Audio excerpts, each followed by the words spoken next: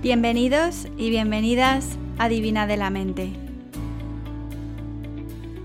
Este podcast está pensado para ayudarte a transformar tu vida en extraordinaria y a conseguir lo que te propongas. Episodio número 74. Teoría del cambio en empresas que puedes aplicar en tu vida. El episodio de esta semana viene inspirado por un curso online que llevo haciendo desde hace 1 año y medio, que no está relacionado con la meditación ni con el yoga, sino con el mundo de la empresa y el liderazgo. Y no he hablado de él en este podcast porque por lo general la temática de este curso no tiene mucho que ver con los temas que hablamos por aquí.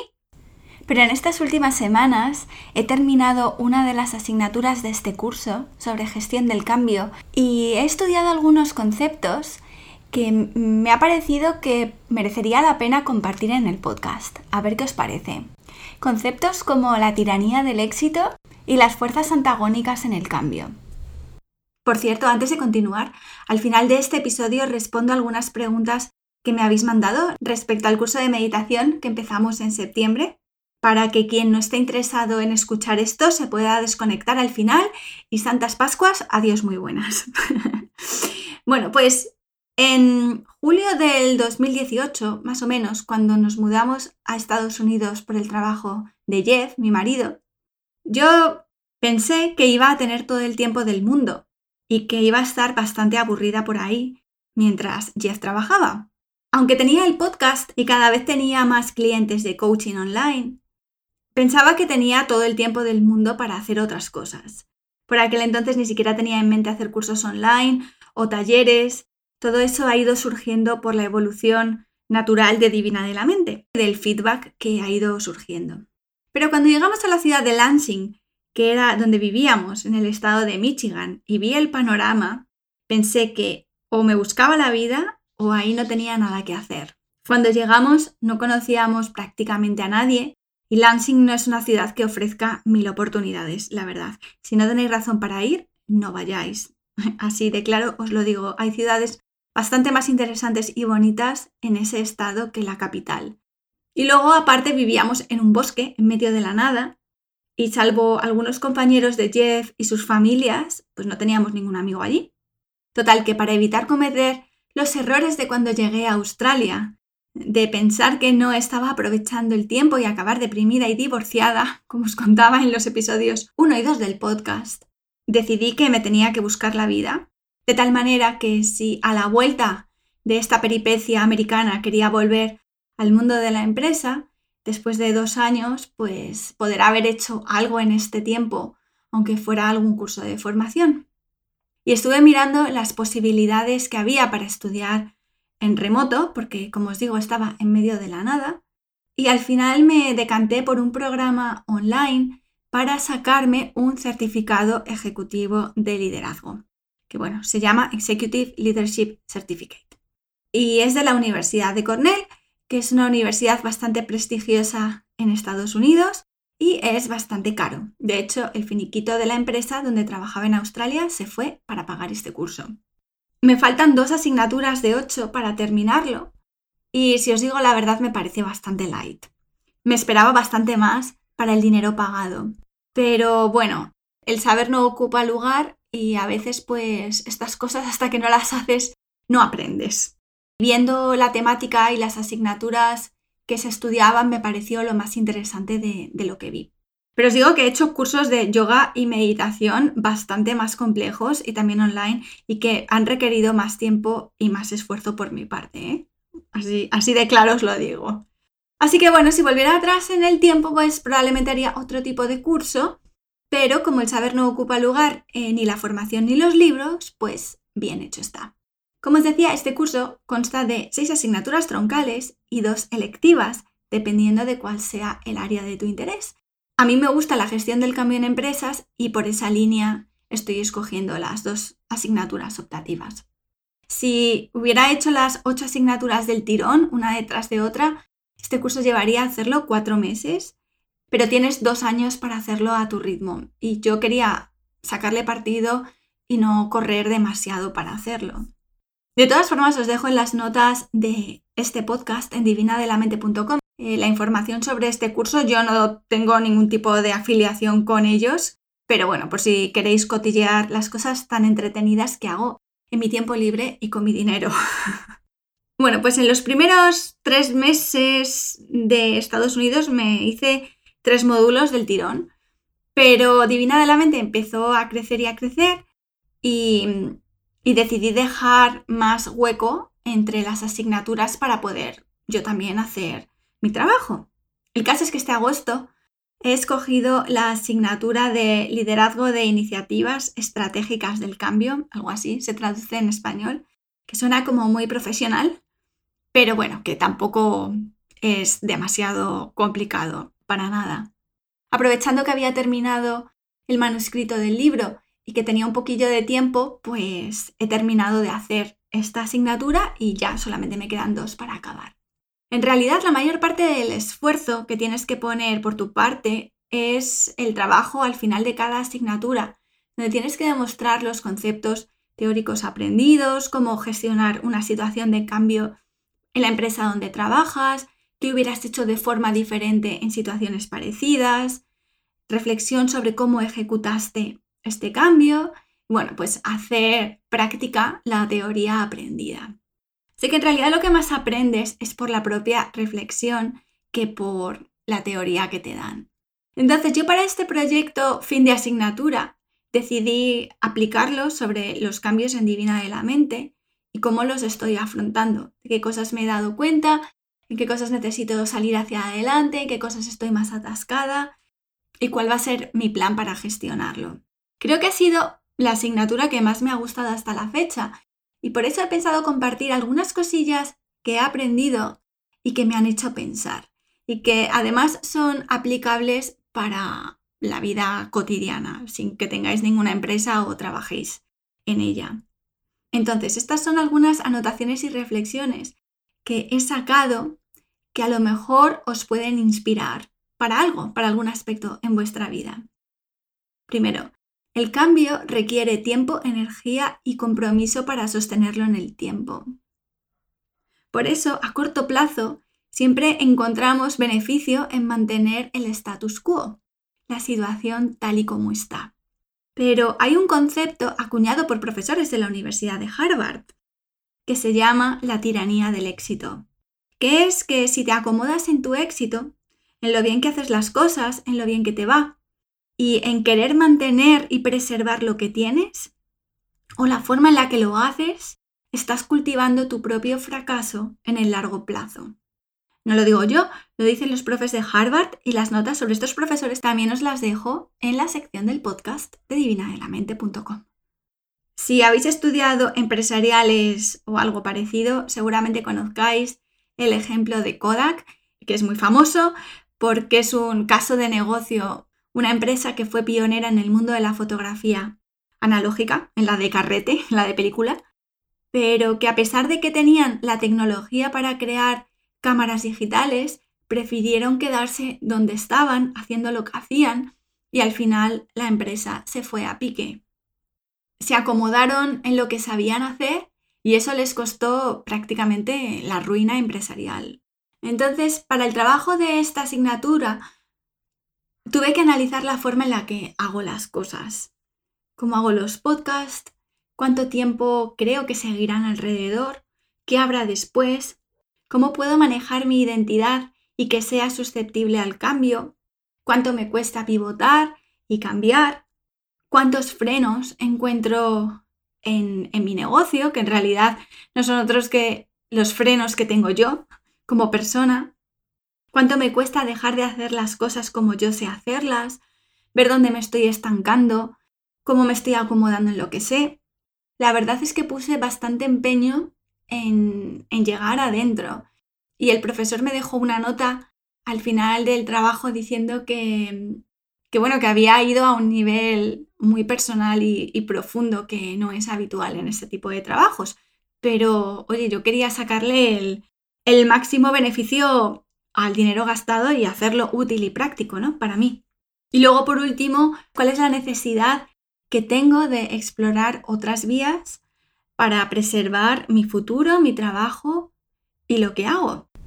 Nota postedición.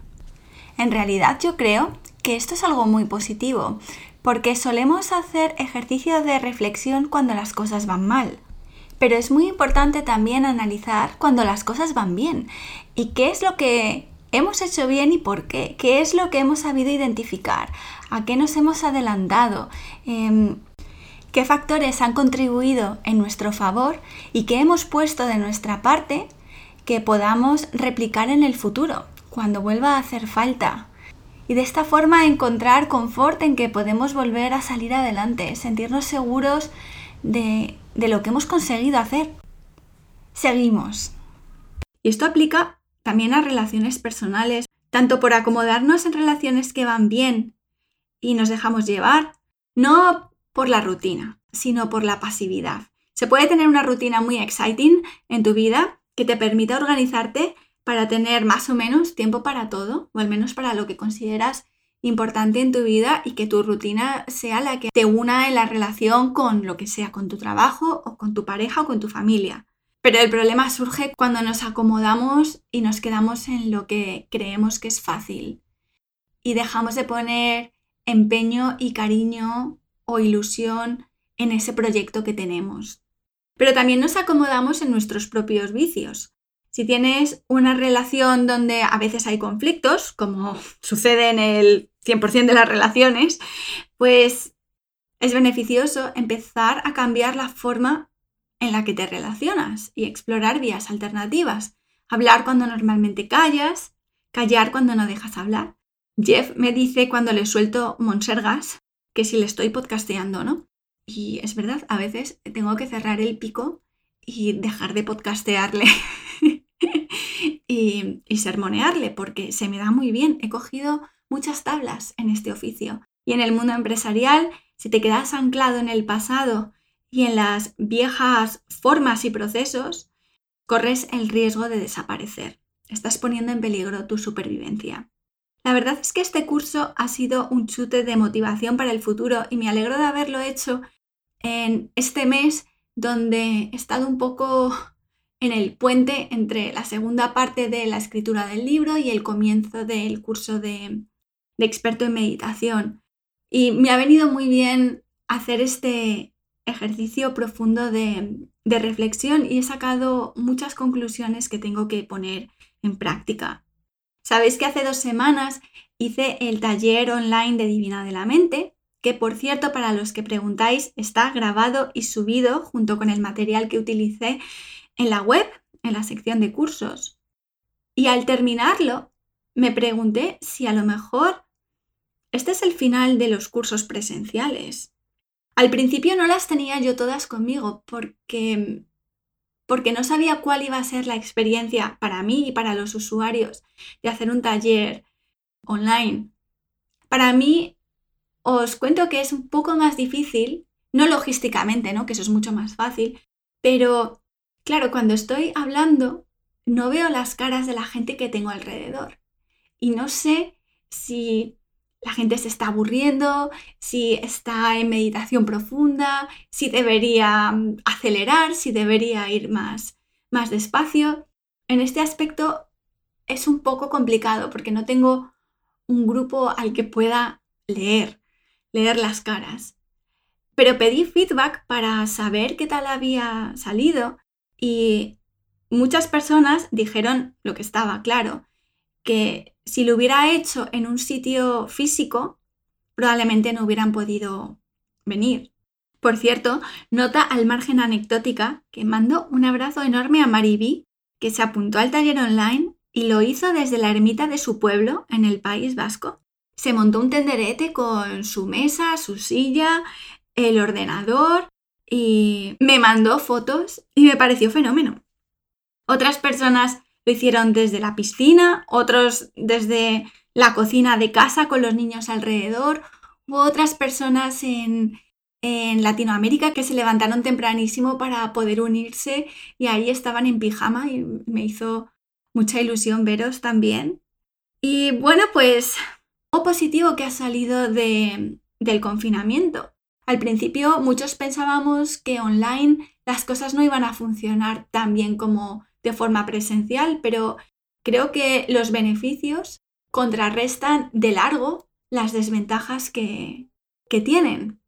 Así que a lo mejor la próxima vez que vaya a España para el 2025, al paso que van las cosas, pues lo que haré a lo mejor será un evento presencial para tomar unas tapas y unos vinos, que anda que no lo echo de menos, o un evento de otro tipo, de varios días, más al estilo de retiro de vacaciones. No lo sé, pero está claro que creo que por aquí va el futuro en este aspecto. Lo iremos viendo también en el curso de meditación, poder meditar y estar juntos y crear comunidad, estando cada uno en el lugar donde estamos, unos en pijama, otros en bikini, otros con bufanda y otros con paraguas. ¡Qué suerte! Bueno, volviendo al tema de hoy. En el curso que os decía, también estudié que en el cambio se producen dos fuerzas antagonistas. La que te empuja a cambiar y a moverte en una dirección y la que quiere quedarse en el pasado. Y en esa tensión es donde nos quedamos atascados mientras una no prevalezca. Y uno de los modelos para salir de este atascamiento es, en vez de forzar ir hacia adelante, que es una forma más agresiva de hacer las cosas, buscar la forma de suavizar la fuerza que te mantiene en el pasado. ¿Cómo? Primero teniendo muy claro cuál es el porqué del cambio. Comprendiendo por qué el pasado empieza a hacerse viejo. Ilusionándote por el futuro. Anticipando que lo que va a venir después va a ser positivo. Estudiando tus propios frenos, que son tus miedos.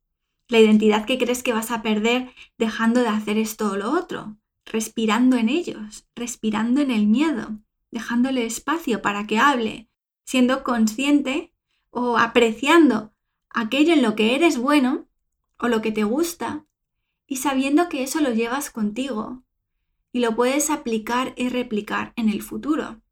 Así es como las tensiones se suavizan y el cambio no resulta tan agresivo.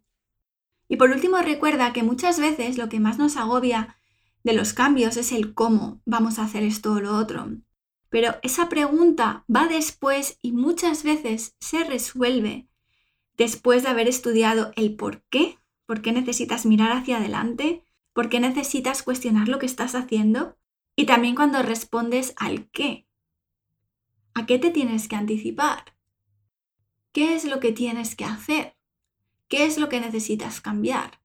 Cuando estudias bien a fondo el por qué y el qué, el cómo empieza a aparecer casi de forma natural. Si esto te suena contradictorio con vivir en el presente y no dejarnos llevar por el futuro, no lo es. Vivimos en el presente siempre y desde ahí debemos operar, pero todos necesitamos una orientación cada vez que damos un paso. Tenemos que saber en qué dirección empezamos a poner el pie hacia adelante, o hacia atrás, o hacia un lado.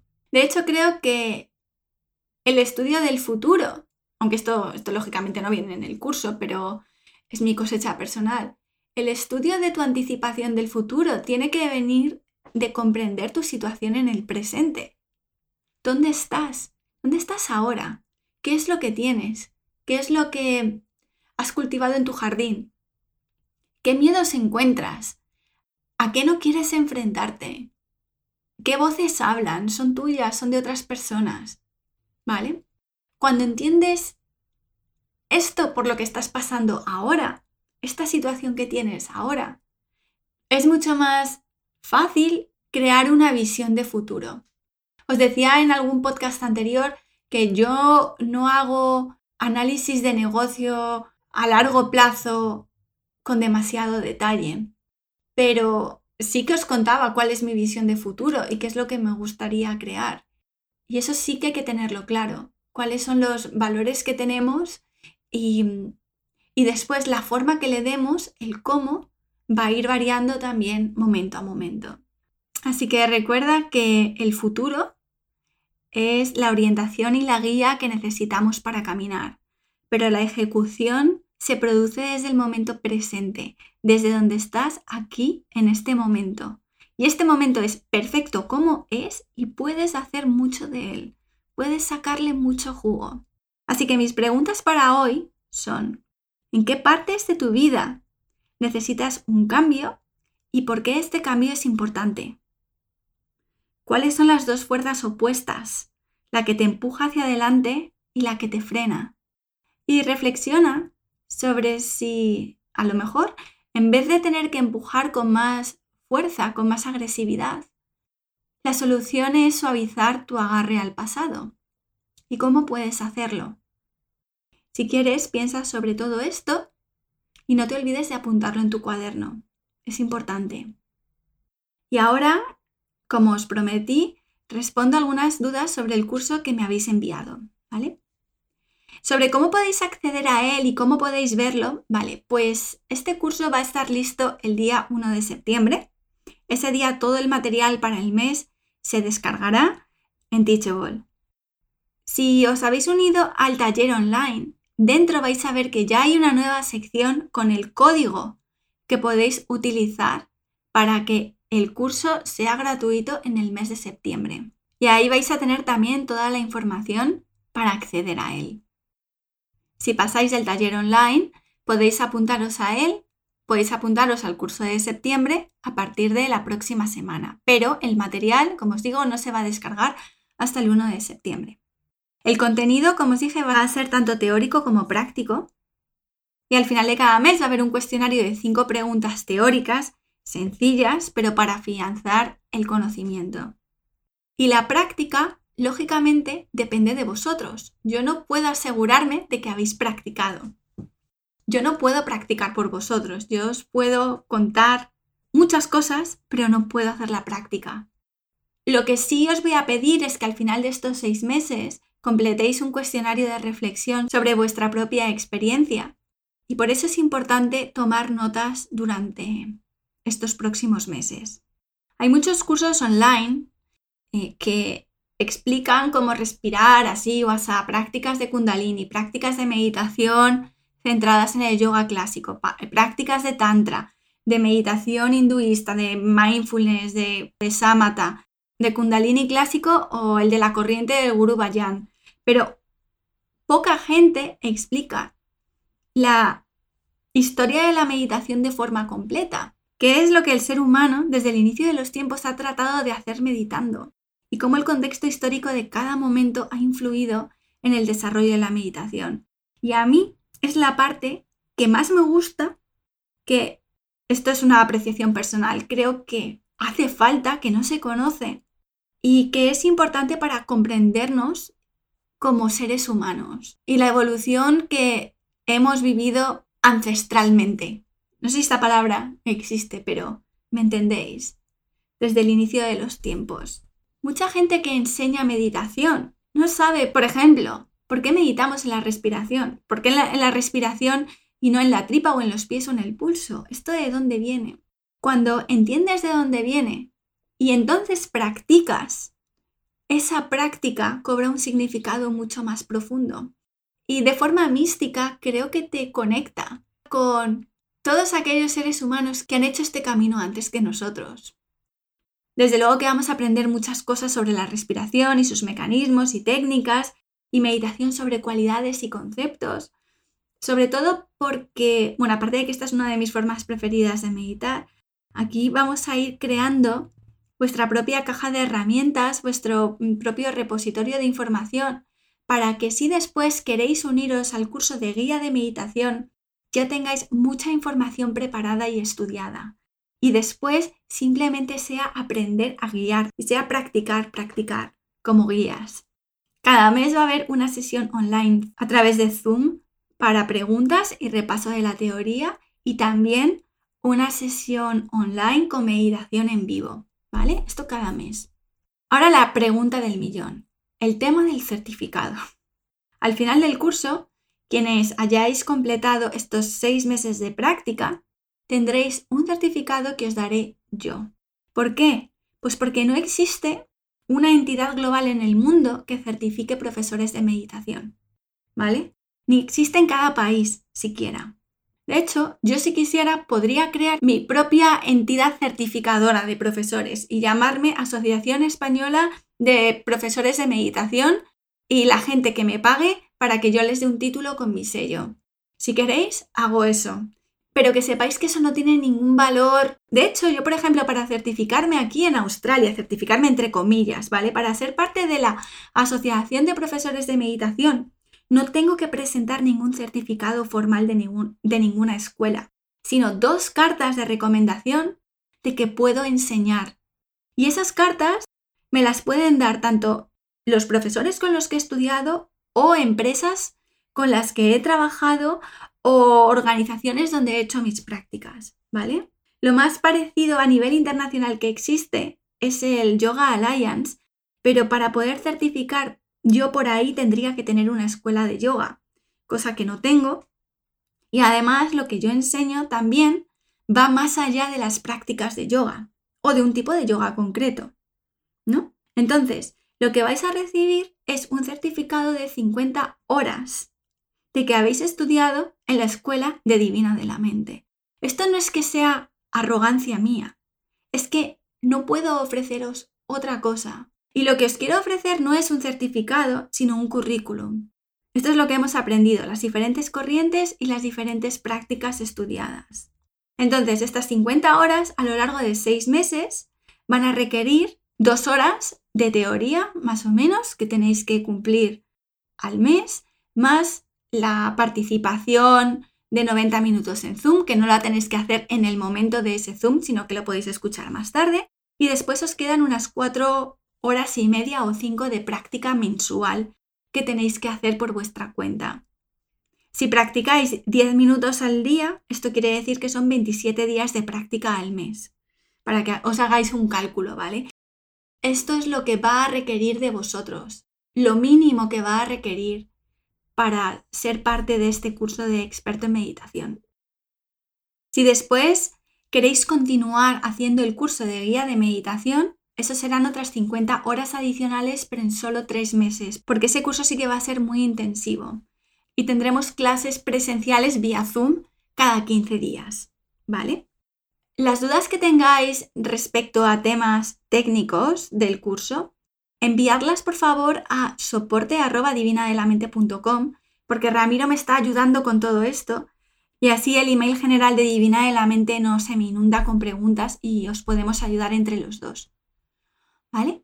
Así que creo que con esto he respondido a todas vuestras preguntas, pero si tenéis más podéis enviarlas a esta dirección que os he dicho, soporte@divinadelamente.com, y entre Ramiro y yo os iremos respondiendo. Y ahora ya sí que sí, el resto de información que os vaya dando será vía email para no aburriros en el podcast con estos temas. Pero como he recibido tantas preguntas en estas 2 semanas, he necesitado utilizar un poco de este espacio para aclarar esto que hacía falta. Os mando un abrazo enorme, cuidaros mucho y nos vemos por aquí la semana que viene. Aquí termina el episodio de Divina de la Mente de esta semana. Espero que te haya gustado.